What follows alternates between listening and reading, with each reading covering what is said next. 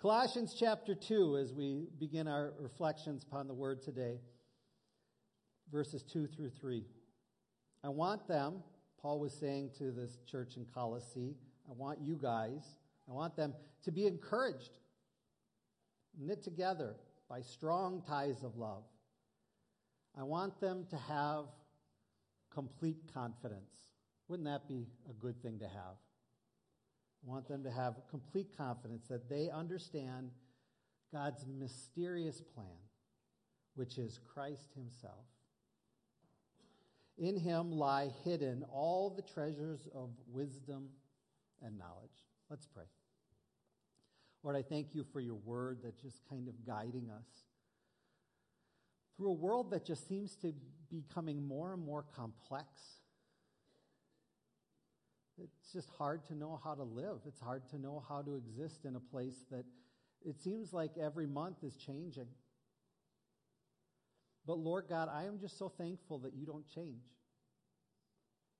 When we get up in the morning, you are the same. And when we put our head to the pillow at the end of a big, long day, you're the same. And Lord, that's something we can trust in and believe in.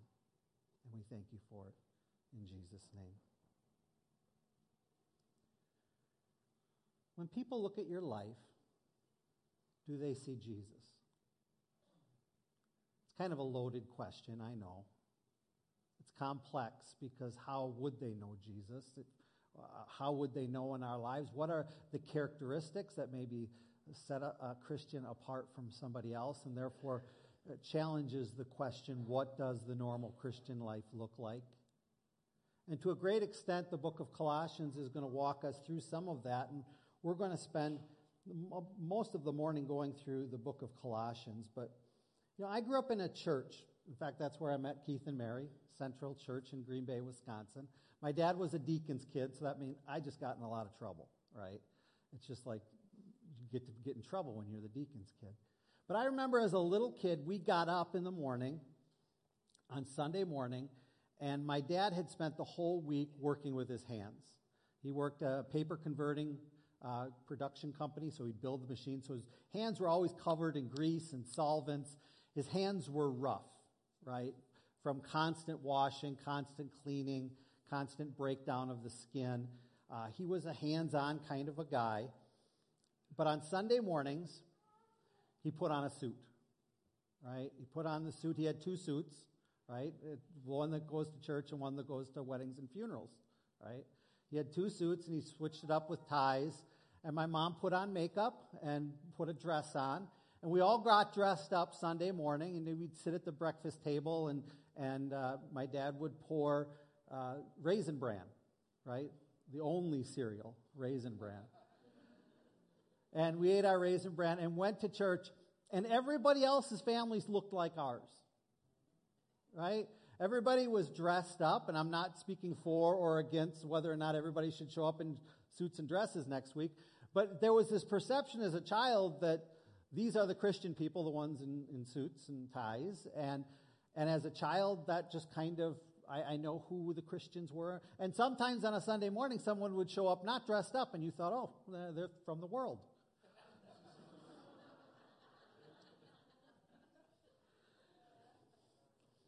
We laugh, but in reality, there are still judgments that we make, and reflections on what does it look like to be a Christian and what it doesn't look like to be a Christian. Constantly, those things are changing, and we start asking ourselves, what's a Christian really supposed to look like or act like? And many people will answer that differently. I got on Google Maps this week, just within 2 miles of this building, mostly going towards the lake. Which way is the lake? I'm always, thank you. You don't know either. Everybody went like this. Mr. Drake. Yeah. So within 2 miles of this church, 12 churches. 12 churches. And each of them with a different personality and style, and high church and low church and everything in between church, right? Each of them displaying their connection with the risen Christ in a very unique, a very different way. So then it continues to bode, what are we supposed to look like? Some will say we're supposed to separate ourselves from the world, right? And some say we need to integrate ourselves so deeply into the world that there doesn't seem to be a differential. Some say, no, we need to become communal, right? Got a huge area to put a garden in right over here. We'll, put up bunks in the church or something, Every single church seems to have a different perspective. What does it look like to be a Christian? What can I do? What can't I do? Which, by the way, is a horrible perspective on what it means to be a Christian.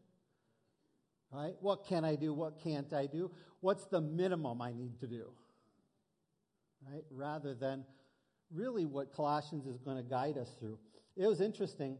Growing up, I entered the youth group at 12 years old, and our youth pastor at the time, who just recently retired from a church just north of here, he made it very clear to us we could not go to bowling alleys because they are dark places and bad things happen in dark places.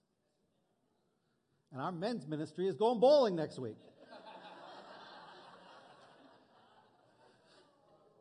What changed? And it's a question that we've been asking ourselves for years. What does it look like to be a follower of Jesus? And it's interesting for Paul because he's writing a church he never has actually attended or been to. Most likely Epaphras or Timothy had initiated this church, and he's never been there. So it wasn't like what he said to other people, follow me as I follow Christ. Like, here's a model that you can live by, so follow me this way, right? But he's talking to people who he's never met before and challenging them on what it means to live a normal Christian life. What does it mean to do that? And maybe we've never met Paul. We're 2,000 years away from this period of time where we're still being challenged around the idea of what does it mean to be a follower of Jesus. And Colossae was really having some challenges because something had kind of seeped into the church, which today we would call syncretism. Which syncretism at its base is just kind of this blending of many different things. And for the church, it was Oriental thought, it was Jewish tradition, it was local traditions that were coming into the church, and they found their way into biblical theology in the church and biblical practice, and they kind of started looking the same. And I don't know about you, but I think that's happening today as well. That there is an influence of our culture, of our surroundings, that happens in the local church. And if you don't think it does, what's Christmas? And Christmas, to a great degree, is, yes, it's a great Christian event that we have during the year, putting Christ first. But boy, Santa Claus is there, and a reindeer that flies. There's this huge syncretism that happens in so many different ways. But Paul starts answering this question of what does it mean to be a follower of Jesus by simply asking this church to look to Jesus, to put your focus on him, and it seems like it works its way out. He gives some challenges, he gives some exhortation about what a Christian should act like, but for the most part, he's saying, look to Jesus. And as Galatians was challenging the early church about how a person is saved, Colossians is really challenging us on how we should live. And we should live really a Christ-centered life. So today, we're going to be looking at the fact that we need to trust in the complete work of Jesus, prioritize Jesus over everything else this world has to offer, and to mimic the everyday life and teachings of Jesus. That's where we're going. Let's go there. Trust in the complete work of Jesus. Colossians 2, verse 6. And now, just as you accepted Christ Jesus as your Lord, you must continue to follow him. Let your roots grow down deep into him, and let your lives be built on him. Then your faith will grow strong in the truth you were taught, and you will overflow with thankfulness. That's pertinent for us this week. Don't let anyone capture you with empty philosophies and high-sounding nonsense that come from human thinking and from the spiritual powers of this world, rather than from Christ. For in Christ lives all the fullness of God in the human body. So you also are complete He's talking to the church. He's talking to believers. So you also are complete through your union with Christ, who is the head over every other ruler and authority. People were coming into the church. Remember syncretism? There were all these thoughts coming in. And it's really interesting because it's a kind of a pastoral letter. And he's saying, stop thinking about all this nonsense. He's kind of being really strict and really hard with them. Like all this thought is coming into the church, all this philosophy. And he just says, this is just nonsense. Look to Jesus. Look to him as everything that you need. Make him the priority. Make him the essential one, rather than trying to think your way through the process of what it means to be a follower of Jesus. Just follow Jesus. So some of the old lies he brought up in here, and let me just focus on them. First of all, this legalism, which I talked about just earlier briefly, really around the do's and the don'ts. Legalism is seeking to prove one's spiritual worth by keeping rules and regulations. Some people, they love rules. How many of you love rules? You love structure, right? I know people who love structure because you will be driving in the middle of nowhere where there's no cars around and one stoplight, right? And there's a guy in front of you who stops at that stoplight and waits the entire time. How many of you know what I'm talking about? He won't go until it's green, but there's not a car in sight. There's nobody around. But you got to go by the rules, right? It's good. Nobody gets in an accident. I understand. Verse 16. So don't let anyone condemn you for what you eat or drink, or for not celebrating certain holy days or new moon ceremonies or Sabbaths. For these rules are only shadows of the reality yet to come, for Christ himself is that reality. In other words, in the Old Testament, there are all these traditions that were put together in order so that family, the Jewish family, could look forward to Jesus coming. And everything had the symbols to look to Jesus. And now that Jesus is here, what are the symbols about? Well, they were a foreshadowing. They were giving us advance notice of what is to come, and it was good for us to do those things, but in reality, they were not the focus. Jesus is the focus. At one point, there was some discrepancy in the church that Paul had to deal with in 1 Corinthians chapter 8, in which some people were eating meat that was already sacrificed to idols, and then it was resold at a cheaper price, and so everybody's like, yeah, cheaper meat, why not? And other people are, well, no, it was given to idols. And so there was this schism in the church. And Paul basically said, he didn't say one was right and one was the other, wrong.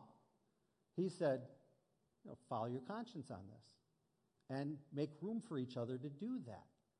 Honor each other. The important idea here is each of those groups, the two groups in the church that struggled with this, both were trying to be honest to their conscience. Even though there wasn't a law or a strict component, they were saying, Lord, what do you want me to do in this situation? I don't know about you, but every single week I go through about a dozen situations just like that, where it's nothing but gray. What do I do in this situation? How do I respond to something as complex as this? And how do I live my life in such a way that all I want to do is please Jesus? I remember growing up, we went bow hunting and gun hunting every single year in Armstrong Creek. Anybody know where Armstrong Creek is? I know he does. A few of you way up north. And we always hunted with this guy named Bernie Klashewski. Everybody who lives in Armstrong Creek has a ski at the end of their name, right? And Bernie was great. Bernie was wonderful. Just a deeply committed guy, janitor his whole life, worked with my dad, faithful to the church, faithful to God. And then he retired and moved up there. And I remember sitting around the fire one cold bow season night, and him telling the story. He said, I was in prayer recently, and God asked me to do something. And tears start coming down his face. And he said, God asked me to not wear T-shirts with logos on them. And I'm like 13, and I'm thinking, this guy's been in the woods way too long. You know what I'm talking about? There's like Christian, and then there's like Christian, And then for the next few minutes, he just kind of downloaded what God was saying to his heart. He said, for me, God was asking me not to represent anything but him. It started kind of making sense then. And he was talking through how his whole life he represented his job and he represented this and that. He said, and God had just asked me to represent nothing but him. Now, does that preach? No, you can't come in here and say, hey, if you're wearing a Nike swoosh, out the door. Absolutely not. But it is a posture that says, I just want to be close to Jesus. It's not a matter of legalism. Right? So the big issue first was really around legalism. Second, we see this weird thing of asceticism, which is seeking to prove one's spiritual worth by the amount of sacrifices we're willing to make, or even the damage of the physical body, which was a big thing that was happening in the 2nd and 3rd century. Colossians 2:18 says, don't let anyone condemn you by insisting on pious self-denial. The theology at the time that had crept into the church was that sin somehow attached itself to the physical body, right? And the physical body was the problem. It wasn't the spirit. It wasn't the soul. It had nothing to do with what was happening in here and in here. It was this. And so at the time, the way in which you get rid of it is to harm the physical body, right? And to try to put the physical body down and to try to do self-denials and hurt themselves and try to maybe even just fast to hurt the body rather than fast to control the heart and to focus the heart, right? And so for them, this was really a struggle around what does it look like to deal with sin here and here, not just on the physical component. Now, is there a physical component to sin? Yeah, bet. Sin has a way of permeating all of us. But praise God, we have new life. And we'll go on to that in a second, because that's really where Paul's going. The third that he deals with in this storyline is mysticism, which was seeking to prove one's spiritual worth by the number of spiritual experiences they've had. Right? It says in verse 18, don't let anyone condemn you by insisting on pious self-denial and the worship of angels, saying they have had visions about these things. Their sinful minds have made them proud. So people were having these great spiritual experiences, seeing angels, talking to angels, and having these experiences as a purpose of clout and to be prideful and to tell other people about them, right? And do you know that God does come into the moment and does reveal himself in miraculous ways at times? He absolutely does that. But here's the thing. Paul in his book to Romans makes it very, very clear. We don't live by our experiences. We live by faith. So what are the experiences all about? I really do believe that our experiences in God are ways in which he encourages us. He guides us. We are deeply emotional beings. We are deeply emotional beings. And at times, we need encouragement. And he encourages us in some miraculous, practical ways. And sometimes it integrates into our emotions. Maybe even today. I talked to somebody recently that was making statements about how during the worship in a service and worship and preaching recently, how they felt the presence of God. How many of you have felt that before? Right? It's like, wow, God is here. Now, if we're people who live by faith, why does he do it? To encourage us, to reveal himself to us, to show himself to us.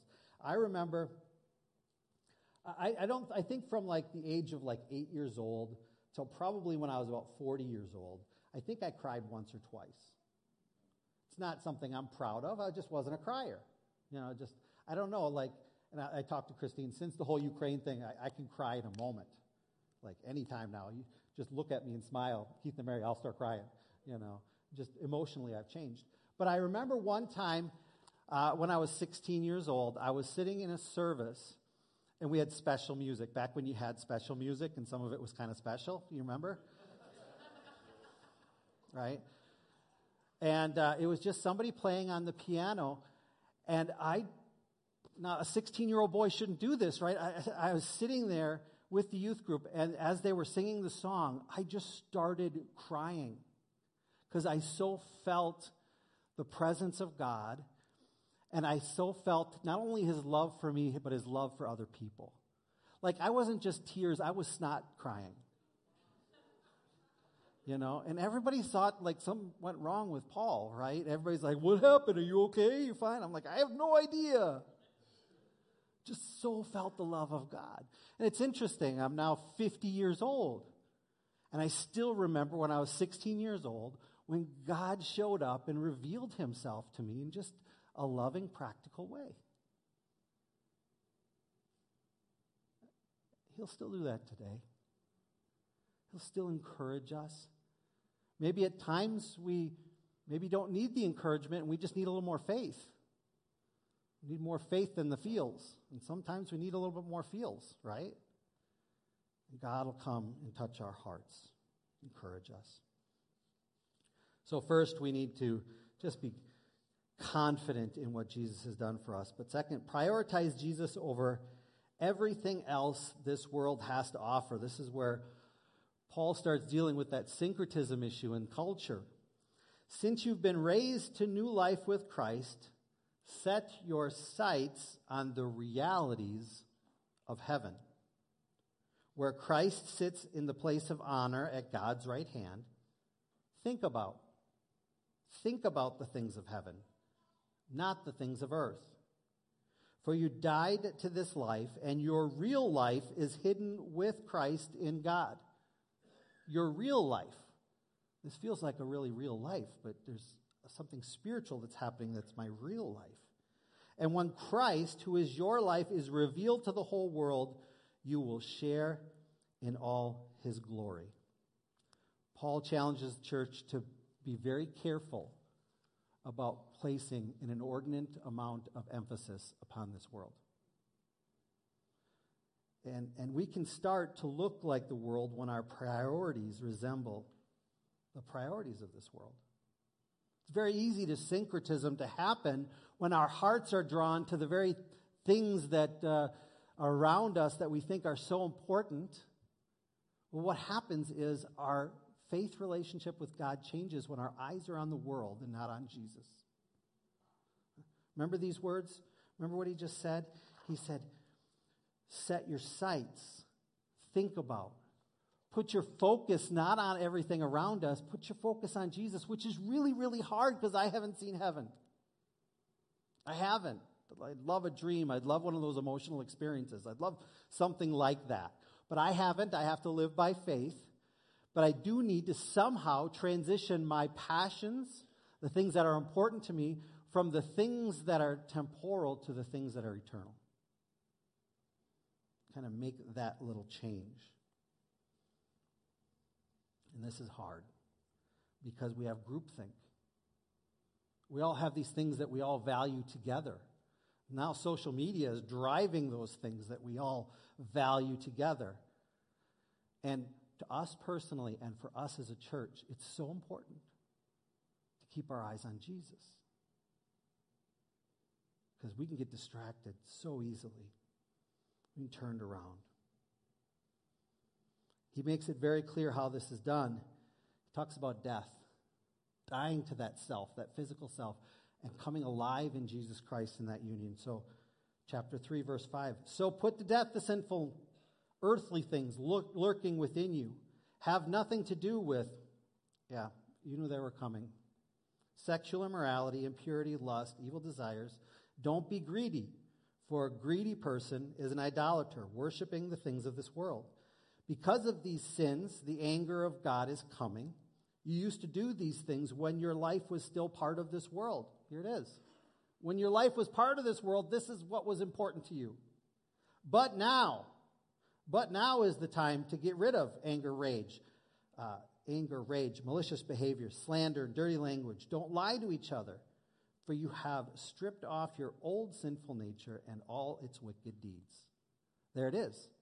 We should look a little different. We should act a little different. We should posture ourselves a little bit different. Everything about us should be different because we are prioritizing Jesus and a life in Jesus above everything else. So let's just go through like the three. And you know what? They're just kind of the three that are always pestering our lives, always pestering the church. And he kind of emphasizes three different areas here: sex, money, and power. It's always the trifecta, right? It's always the struggle. So first, that personal gratitude is the highest accomplishment seems to be the focus of this world. That personal gratification is the highest compliment.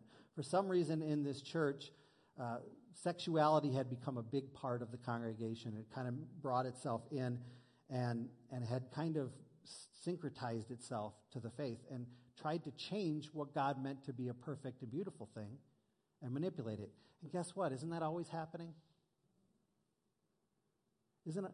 We're halfway through a 4-week series with the youth on dating and relationships and marriage and how to choose a good spouse. And we have question and answers in 2 weeks, so pray for us. Sex is God's idea. Sex is God's plan. Sex is completely beautiful. It's amazing. It's what he desires for us to have in our lives. That's why when Adam was created, he said, "You're insufficient by yourself." And he brought Eve. Even Jesus tried to communicate how important the model was all the way back to Genesis, because Jesus quotes it. Haven't you read these scriptures? They record that from the beginning, God made them male and female. And he said, "This explains why a man leaves his father and mother and is joined to his wife, and the two are united into one. And since they are no longer two but one, let no one split apart what God has joined together." God's simple plan. Sex is for marriage, for a lifetime, a man and a woman. It's beautiful. I made it this way. I want it this way. Your life will be better if you follow my plan. But the syncretism that came into the church in Colossae was a manipulation of that perfect model. And guess what? That's constantly being challenged. From our culture, from our media, and I would say it even finds its way in here at times. Right?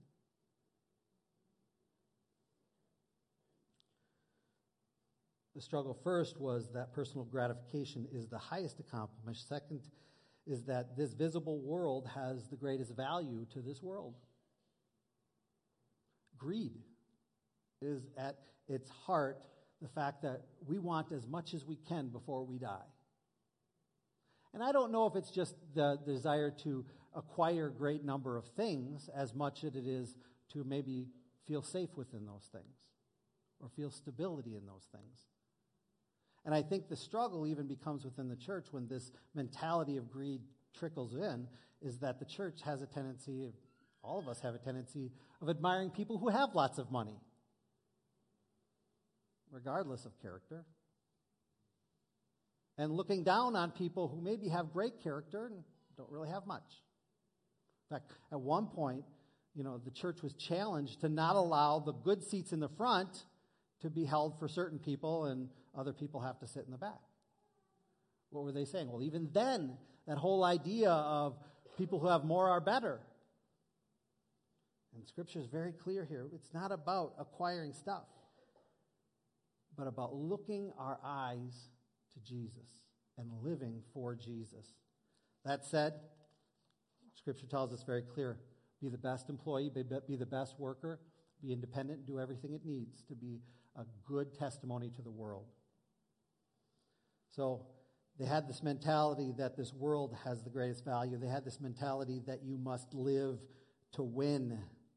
I don't know what you win at the end if you're of the world, but there's this maliciousness against each other that came out, this aggressiveness that came into each other, and as a result, there was conflict always happening because it was all about power.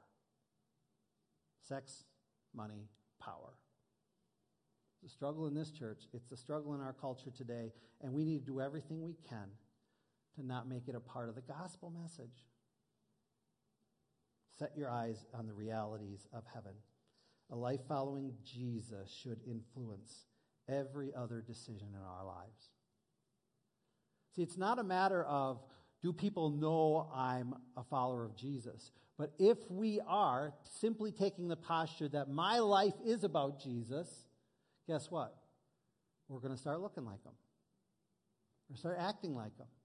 We're going to start living like him. Verse 3, chapter 3. For you died to this life, and your real life is hidden with Christ in God. Your real life. Finally, my third point. Mimic the everyday life and teachings of Jesus. I love the fact that Pastor had this storyline about our Wednesday classes being the apprenticeship program. And it's kind of a complicated word for most of us. We still use the apprenticeship series. I think it's a great idea because what an apprentice does, by all practice, is looks at someone who's a specialist in the area and learns from them day by day how to do what they're doing. Well, isn't that what we do with Jesus? We simply look to him. Verse 10. Put on your new nature and be renewed as you learn to know your Creator and become like him. I love that phrase. I love that phrase. As you learn to know your Creator and become like him. In this new life, it doesn't matter if you're a Jew or a Gentile, circumcised or uncircumcised, barbaric, uncivilized, slave, or free. Christ is all that matters, and he lives in all of us. I love that phrase. Christ is all that matters. Now, do other things matter? Yeah, I mean, it's hyperbole to a certain extent, right? Got to take care of your kids, got to get up in the morning and brush your teeth. That matters, right? The hyperbole is it's an emphasis beyond all others. It's an emphasis of all others.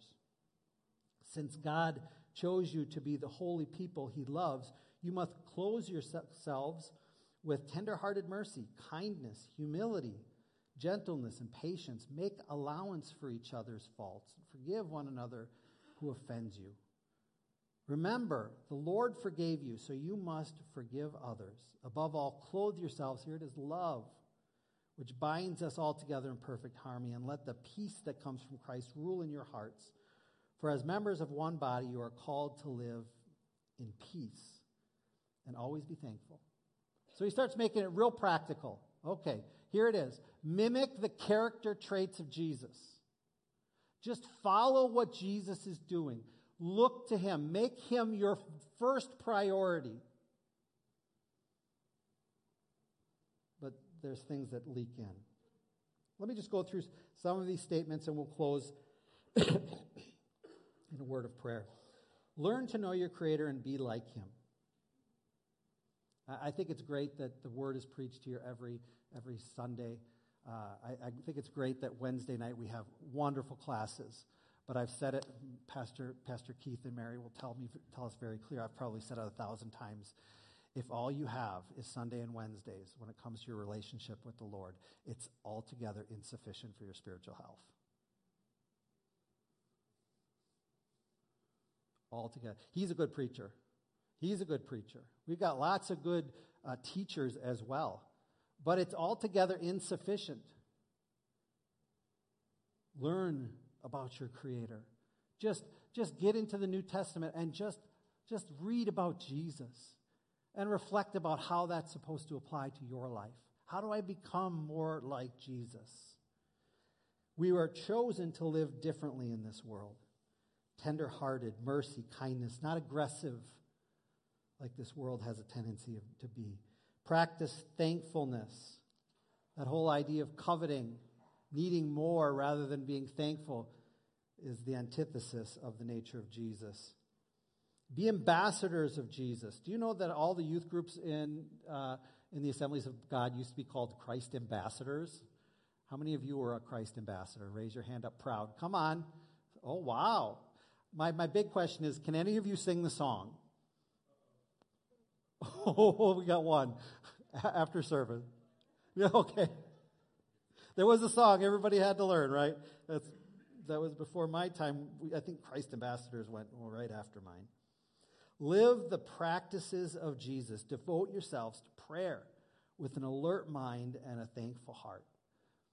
If you come on a Wednesday night, one thing you're going to hear, and I think all of our adult classes, has to do with spiritual exercises.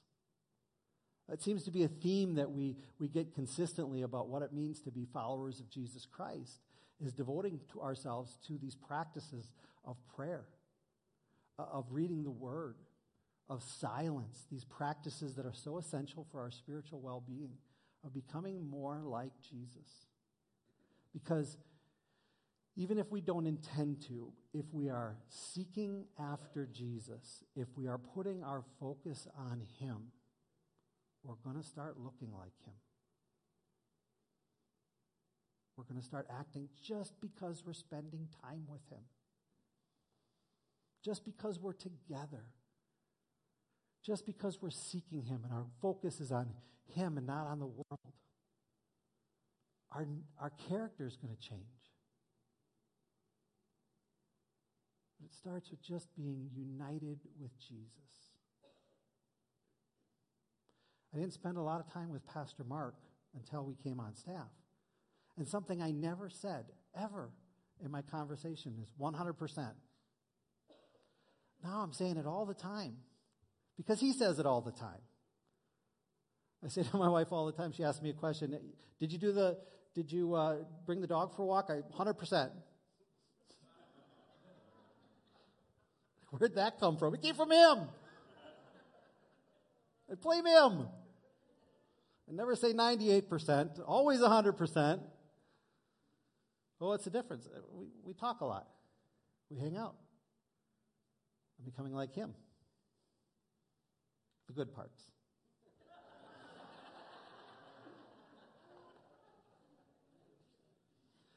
But that's a good thing, right? Take on these good parts of the people we spend time with. They grow in us.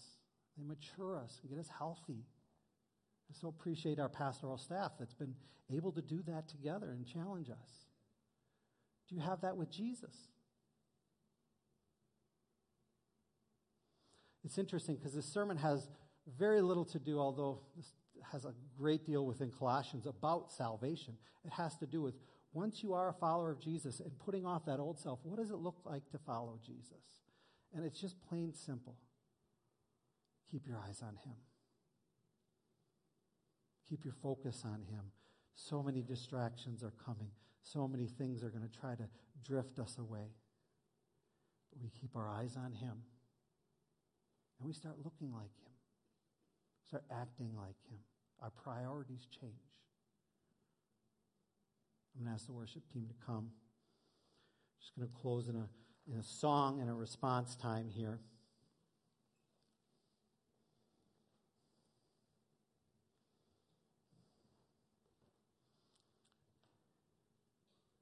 There's a term that was huge when I was a kid, back when my dad put on the suit, right? It seemed like it was like a topic every other Sunday in a sermon, and I haven't heard the word probably in 20 years. Really, like in the church, we haven't used the word in like 20 years. Backsliders. Have you ever heard the word backsliders, right? What's denoted in that except for they were once at a healthy spiritual place, and I don't know if they're there right now. A little slippage. Sometimes there's a connotation to their eternal reward and whether it was there or not, or everybody is a backslider. I'm really glad the word's gone, by the way. Not a good, healthy perspective for all of us, but there is something, this little piece in there I think we need to pull out and ask ourselves that question. Have I drifted?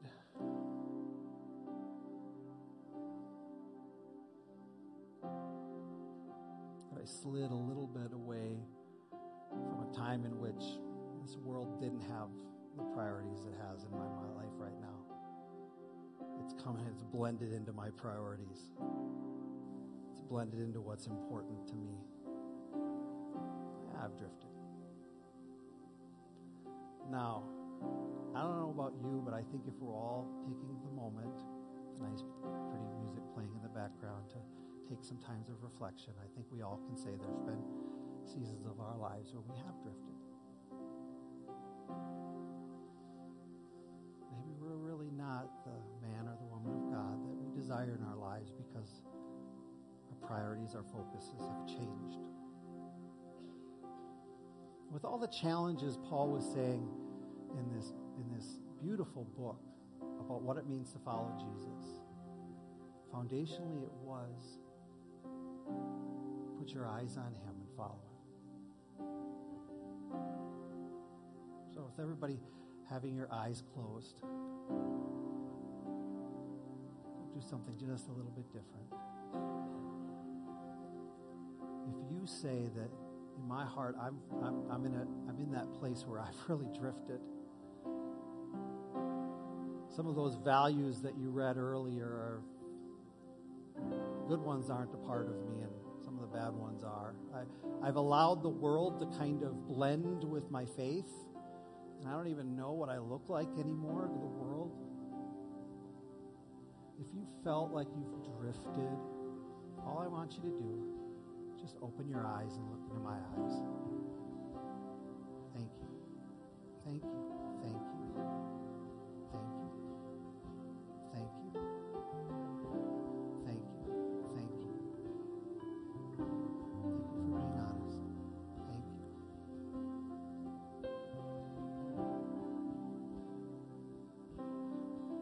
All right, I'm very confident of this. I'm very confident that the Holy Spirit does a really, really good job of speaking to us and guiding our lives. Much better than any pastoral staff or good friend or even an angel can do. I think the Holy Spirit here today is here to guide our lives. So if the Holy Spirit has tugged your heart about drift, I want you to close your eyes. Everybody else, close your eyes. We're going to take just a few minutes and let the Holy Spirit answer the question, so what? So what are you going to do? We can pray for you, encourage you, but what is the Holy Spirit asking you to do in response to your drift? So I'm just going to take a few moments of silence.